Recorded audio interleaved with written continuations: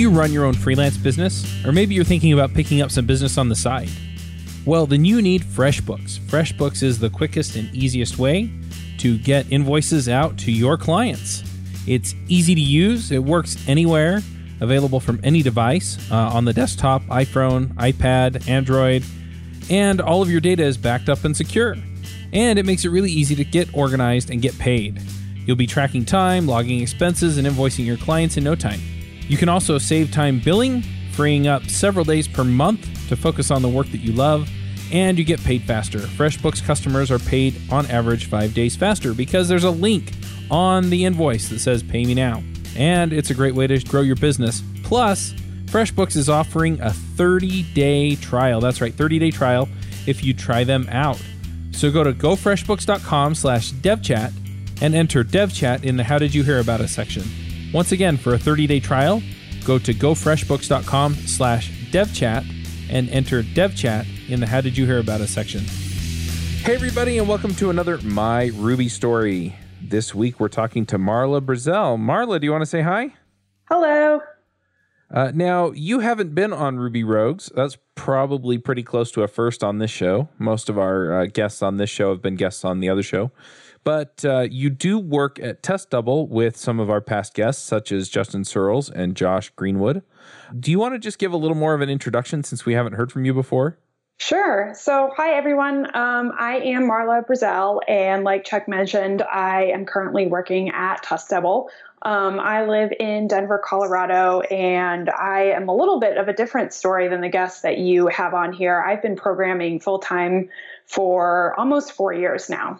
So before that, I was working around tech, helping manage teams, scale teams, and finally made the switch to be on those teams myself.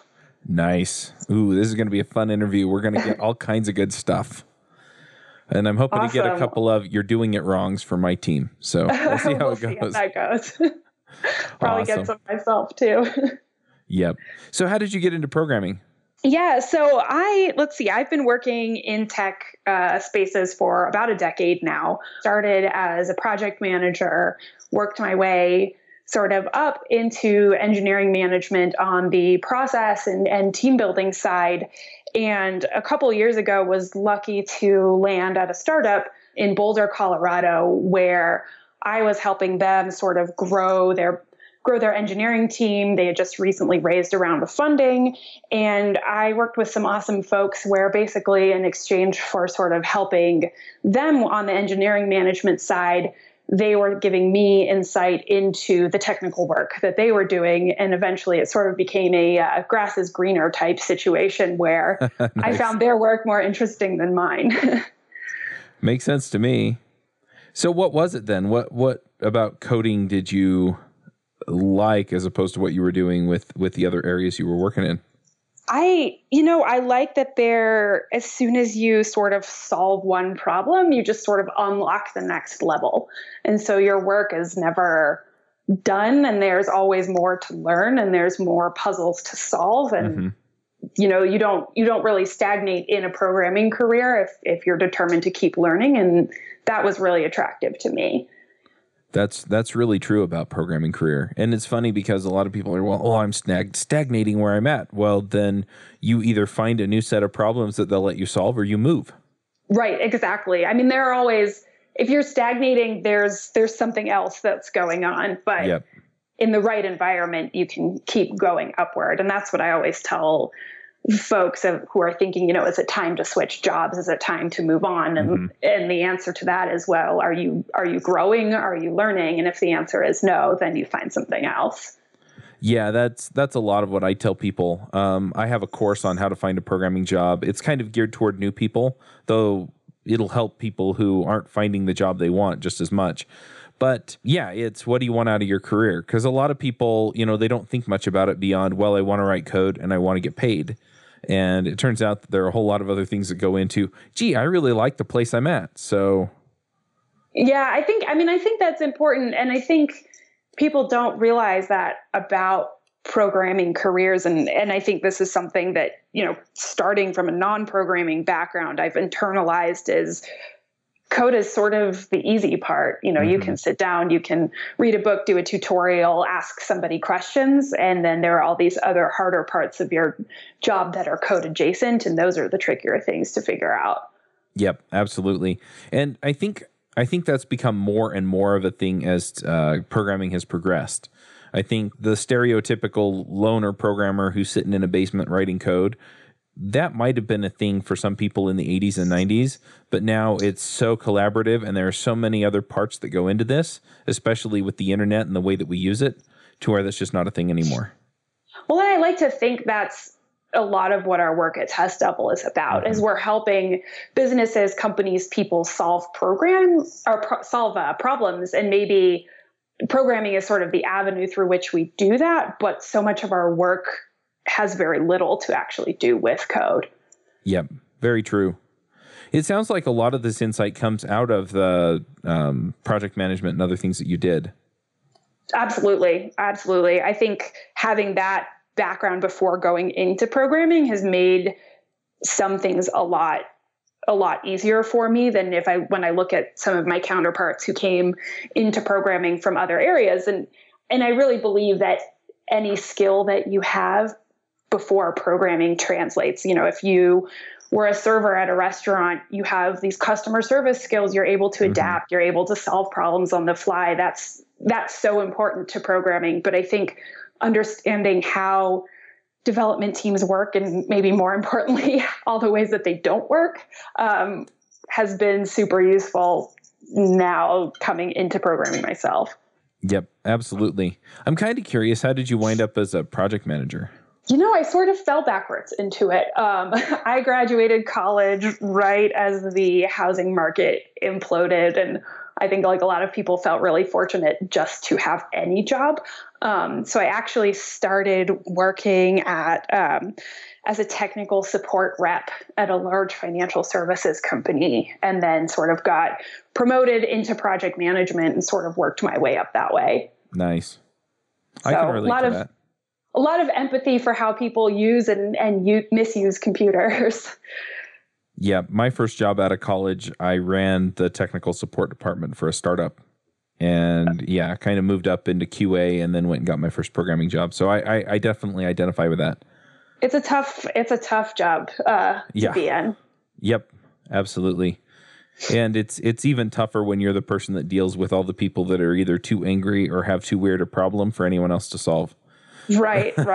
You've got to do a lot of interpretation, and I think it really helps you build empathy for the user, because I think when you're programming, a lot of times it's all too easy to forget that there's hopefully a human that's using the tool that you're making, and being able to sort of adapt to the ways that they're going to use it and the problems they're going to have with it is important to building the right thing. Yep, absolutely.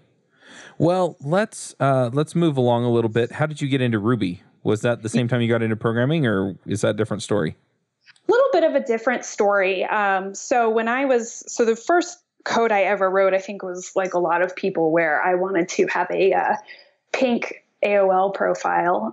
So wrote a little bit of HTML to make that, a middle school girl's dream of a profile. And then when I was working alongside coworkers at the startup, that was actually a Python shop. So I got into Ruby because I actually saw a Girl Develop It Intro to Ruby course in Denver. So I signed up. It was 8 hours of coding. It was amazing. And that was actually my second time trying Ruby. The first time was several years prior, when I was working as a project manager.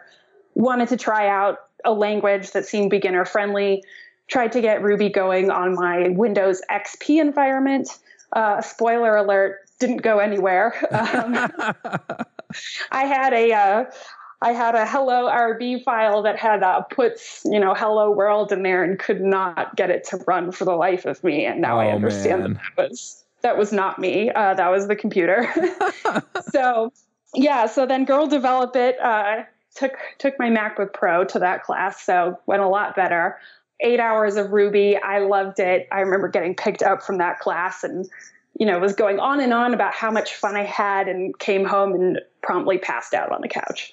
So Loved it. And at that point decided to make plans to quit my job and figure out how to go full into programming. Nice. Very cool.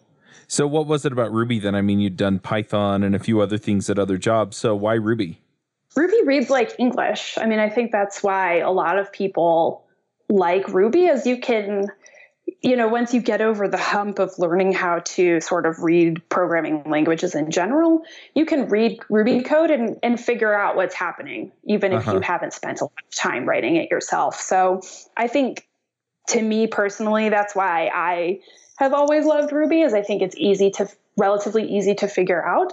Right. Honestly, the other piece of that was, as far as options for learning to program, they were using Ruby for that. So it was kind of a mix of my own personal like for this language and a matter of convenience. Gotcha. So how did you wind up at Test Double? So I wound up at Test Double because I took an Uber with Justin a couple years ago out to a barbecue restaurant in a gas station during RailsConf.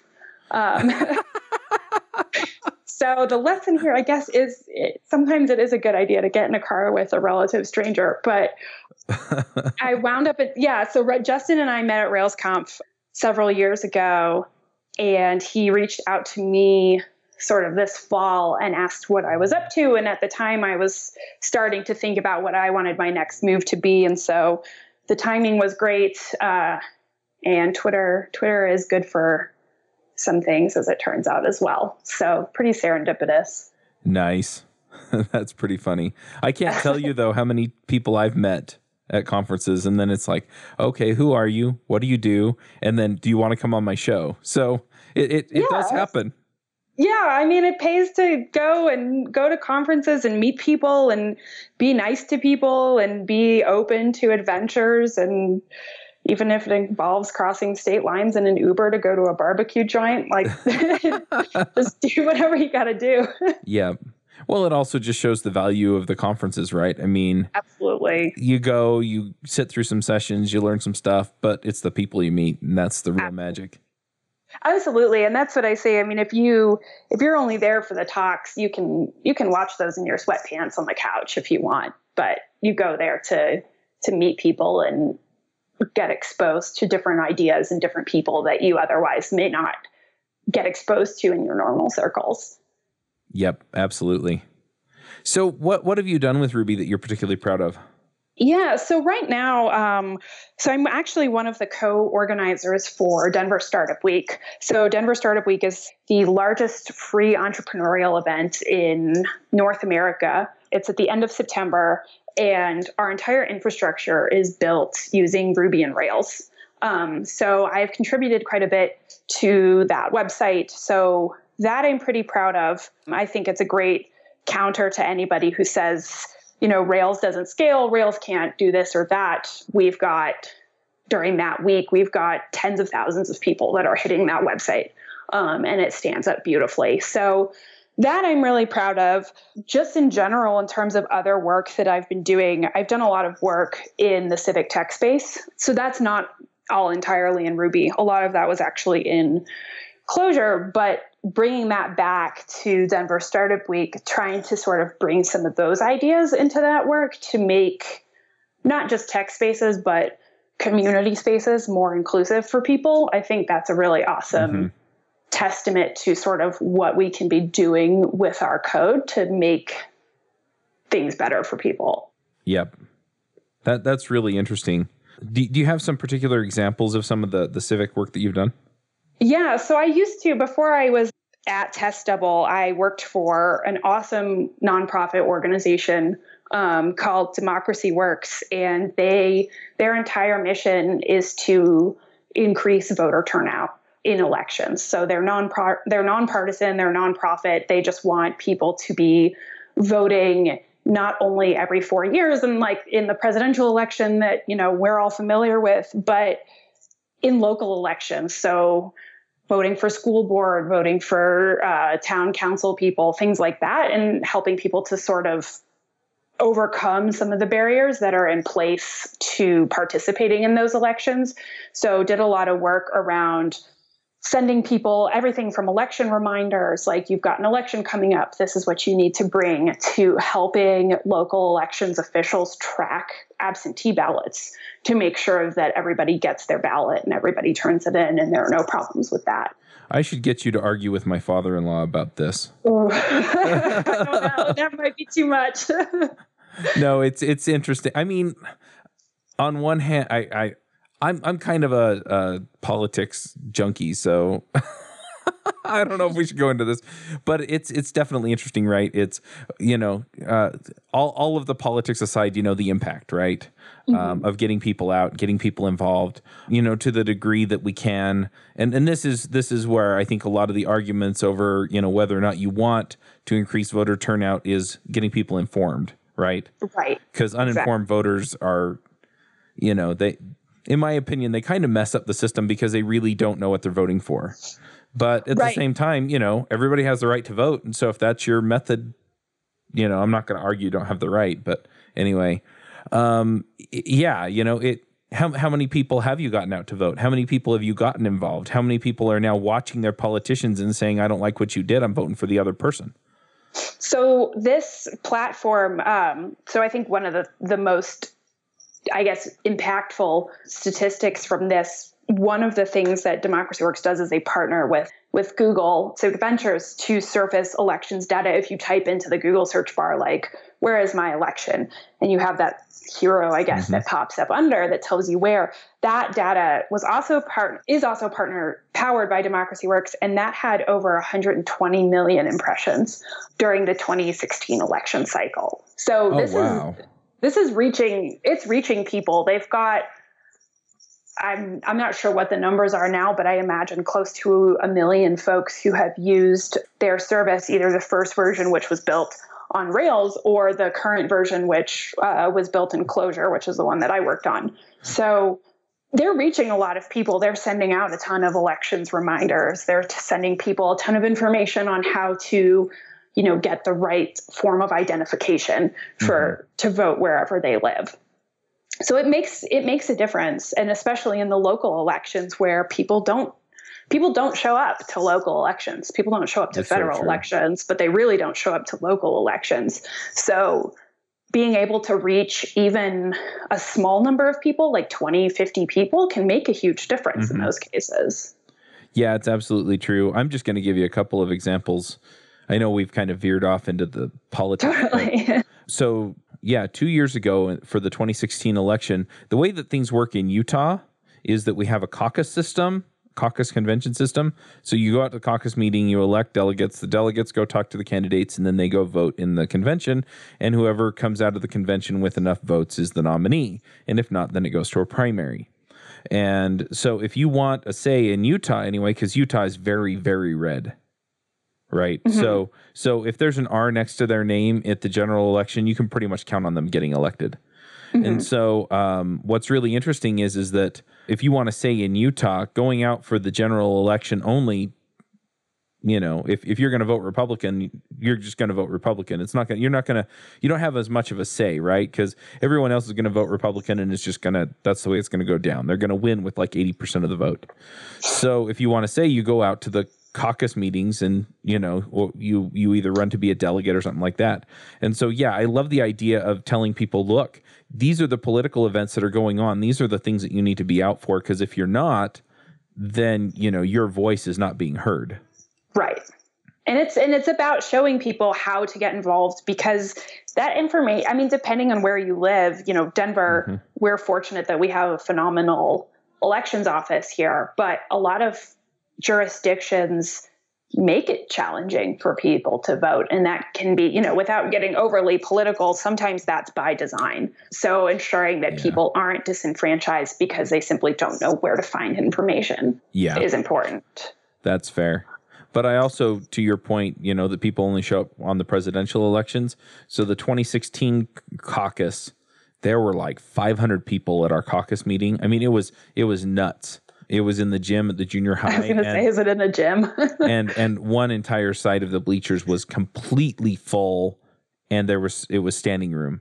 Wow. And then this year, 2018, because it's a midterm election, And, we have some state offices up. We probably had 80 people there.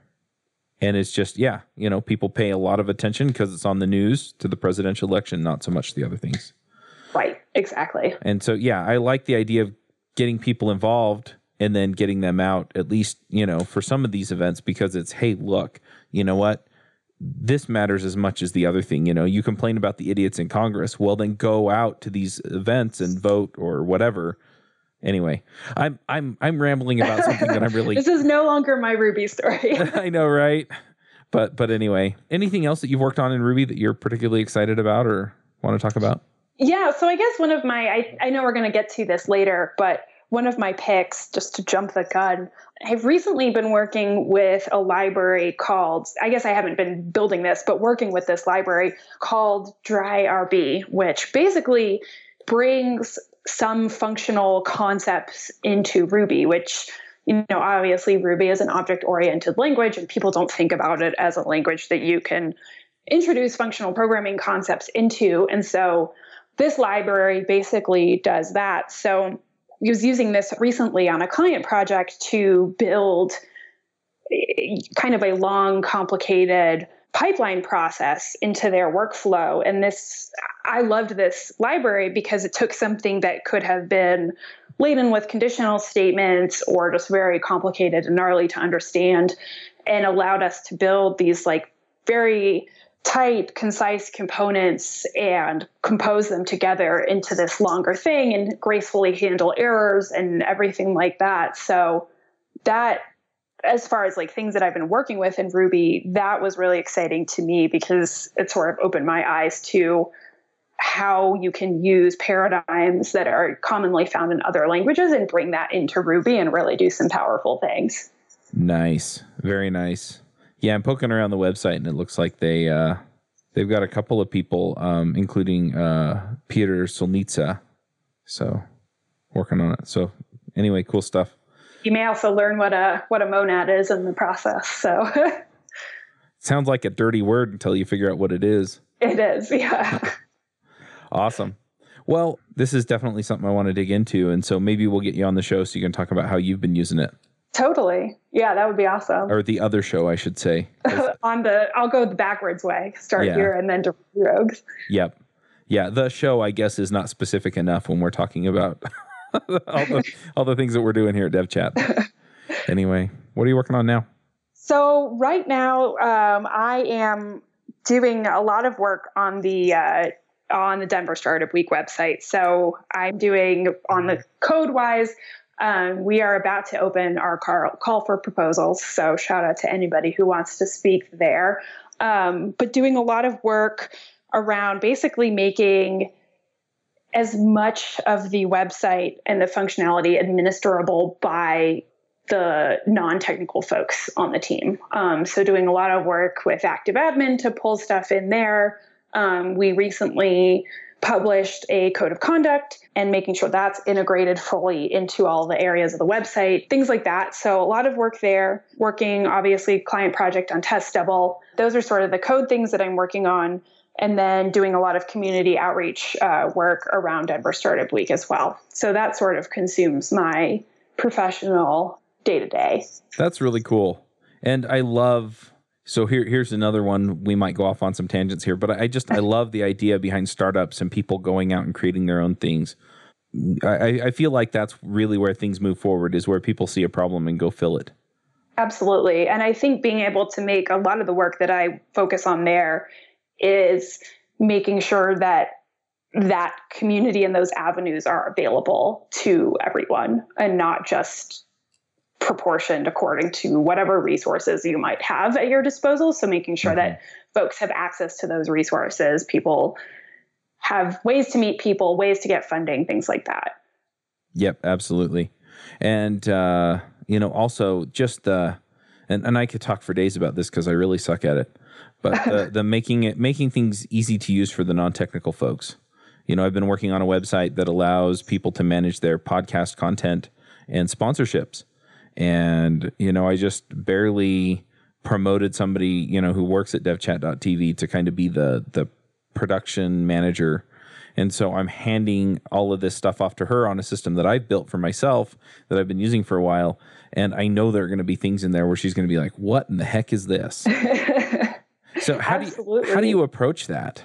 I think the approach that we've sort of been doing, because this is a volunteer project, is we kind of unfortunately have waited for things to come to us, is like, oh, this is frustrating having to go in and update this markup 85 times. Like, how do we make it so that we don't have to go in there? So one thing we recently did is we use a platform for managing emails and inquiries that come in, and they have a place to store like a knowledge base. So wiring up our website to that API so that we can write our FAQs through that platform, so that they just update on the fly whenever you update something, and we can have our community manager basically go in and change those things as they need to change. So that's sort of one example of how we've offloaded that. The other thing is just trying to think of sort of as the event has grown, because it's grown. I think we had about a 42% increase in attendees from 2017 over 2016. We had over 19,000 people register for last year's event. Oh, wow. And thinking about like, what were the pain points in handling that number of people, and or what, where did we maybe sort of dodge a bullet last year, but we're not going to get lucky again this year, and try to proactively address those things before they're problems. Right. So those are sort of the two ways that we approach that, but it's myself and one other person that are working on the website. So it's kind of what are the things that we don't absolutely need to be handling ourselves through the code base, and how can we get those things off of our plates as quickly as possible. Yeah, that makes sense. And yeah, it's tough, especially on the volunteer projects where you're only working on it a few hours a week. Right. Absolutely. And so it makes, yeah. Yeah. I understand too, because that's all the time I have for this particular system. So, all right. Well, let's go ahead and do the picks. Do you have some things you want to shout out about? For you, the listeners of Ruby Rogues, Loot Crate is offering an opportunity to save 10% on any new subscription at lootcrate.com. Just enter the promo code BRIDGE10 for 10% savings. Loot Crate is one of my favorite things. Every month I get a box in the mail, costs less than $20, and it comes with all kinds of goodies. I have stuff from, just looking at my shelf, Batman, Spider-Man, Ninja Turtles, Back to the Future, Lord of the Rings, Star Wars, and much, much more. So if you're a geek, a gamer, anything like that, and you want cool stuff to put around your office, cool t-shirts, comic books, etc., then definitely check out Loot Crate. To save 10% on your new subscription, go to lootcrate.com/Ruby. Again, that's lootcrate.com/Ruby to save 10% on any new subscription. Enter the promo code BRIDGE10 for 10% savings. Awesome. Yeah. Are these non-code, code, both? Whatever you want. So non-code. So I do a lot of skiing in my free time. So a couple of skis that I love.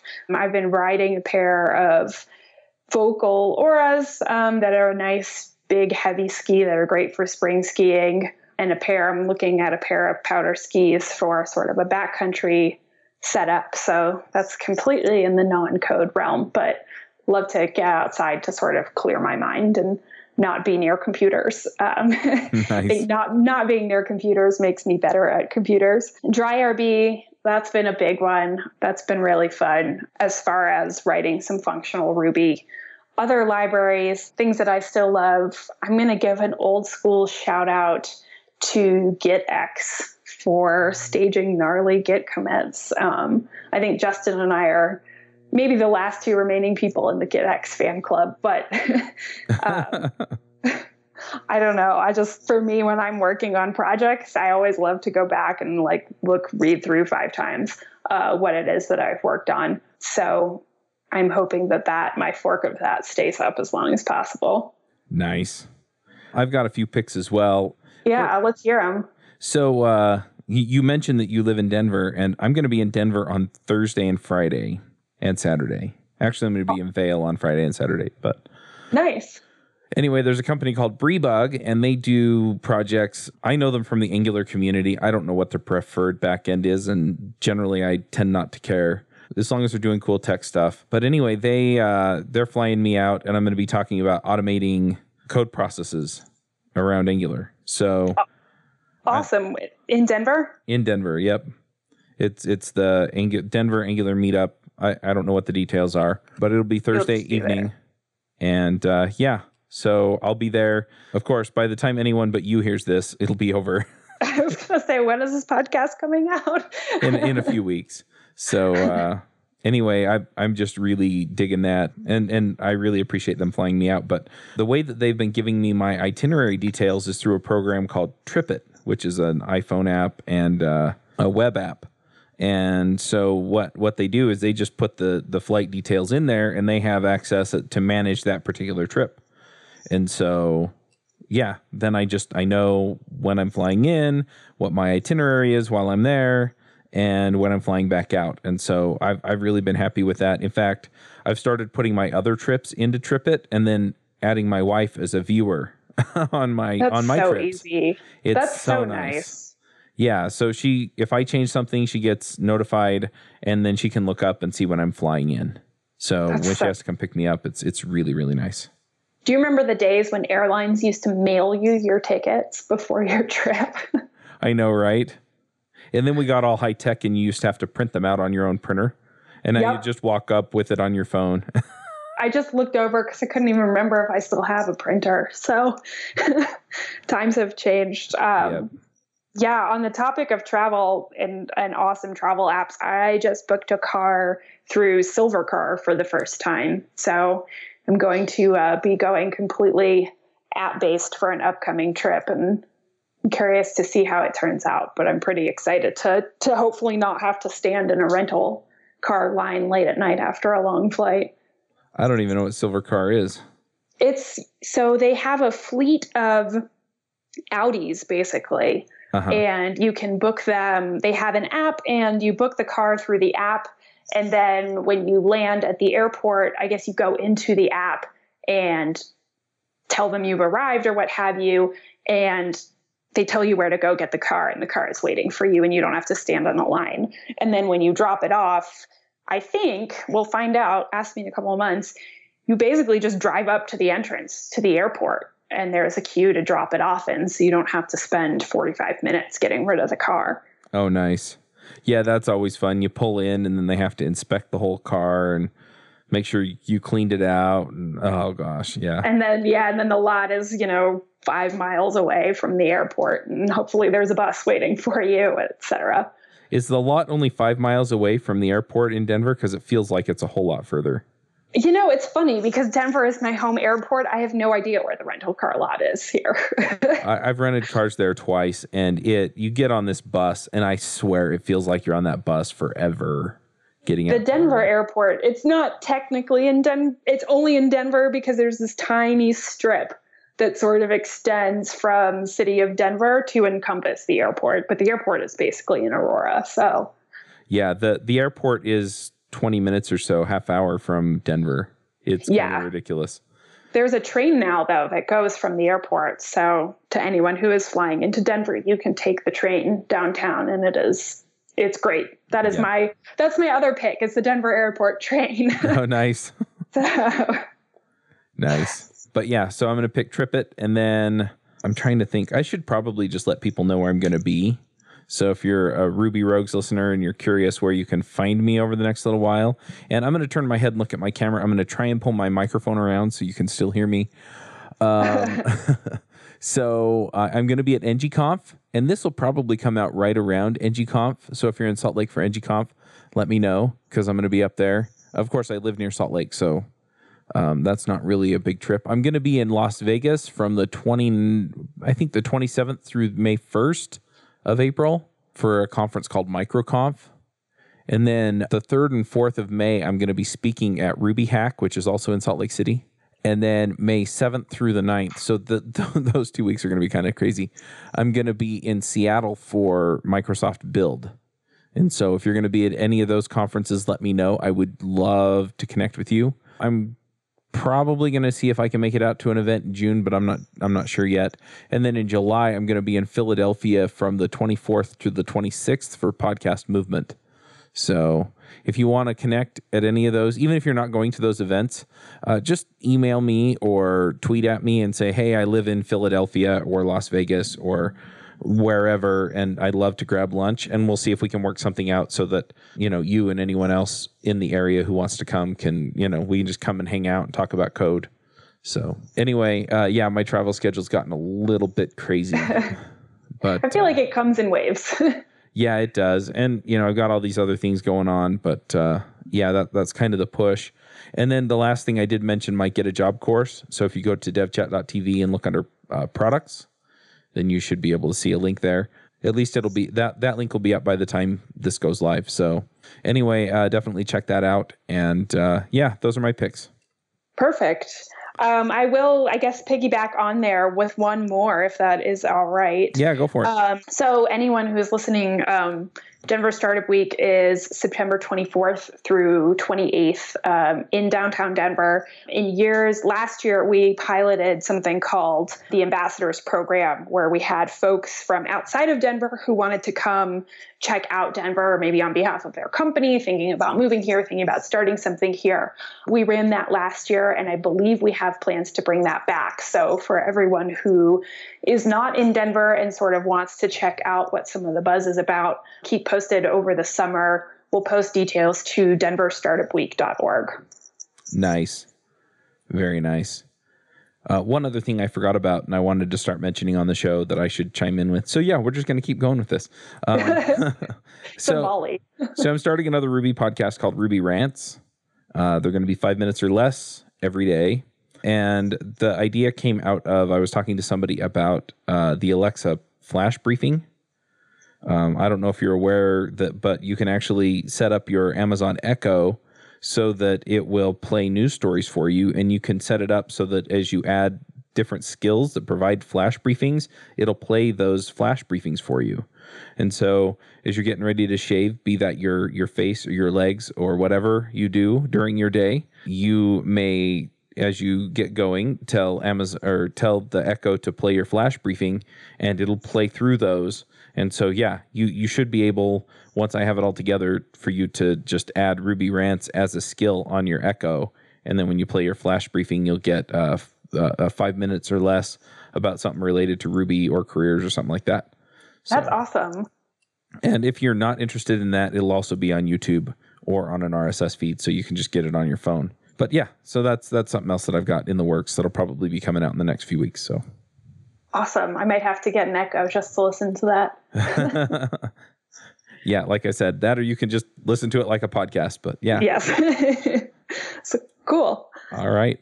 Well, if people want to see what you're working on going forward, maybe you have a blog, Twitter, GitHub, where are the best places to find you? Yep. I live on the internet everywhere as Marla Brazel. So Twitter, GitHub, and personal website. So fortunately, nobody else has my name that I'm aware of. So just Marla Brazel all over the internet. Do you want to spell that for people, Brazel? Oh, yes. That is B as in boy, R-I-Z as in zebra, E-L. Awesome. All right. Well, thank you for coming and talking to us. Yeah. Thank you for having me. This was fun. It's always fun. So many great people out there. Awesome. Well, maybe I will catch you on Ruby Rogues at some point. Awesome. Sounds good. All right. Have a good one. Yeah, you too. Bandwidth for this segment is provided by CacheFly, the world's fastest CDN. Deliver your content fast with CacheFly. Visit CACHEFLY.com to learn more.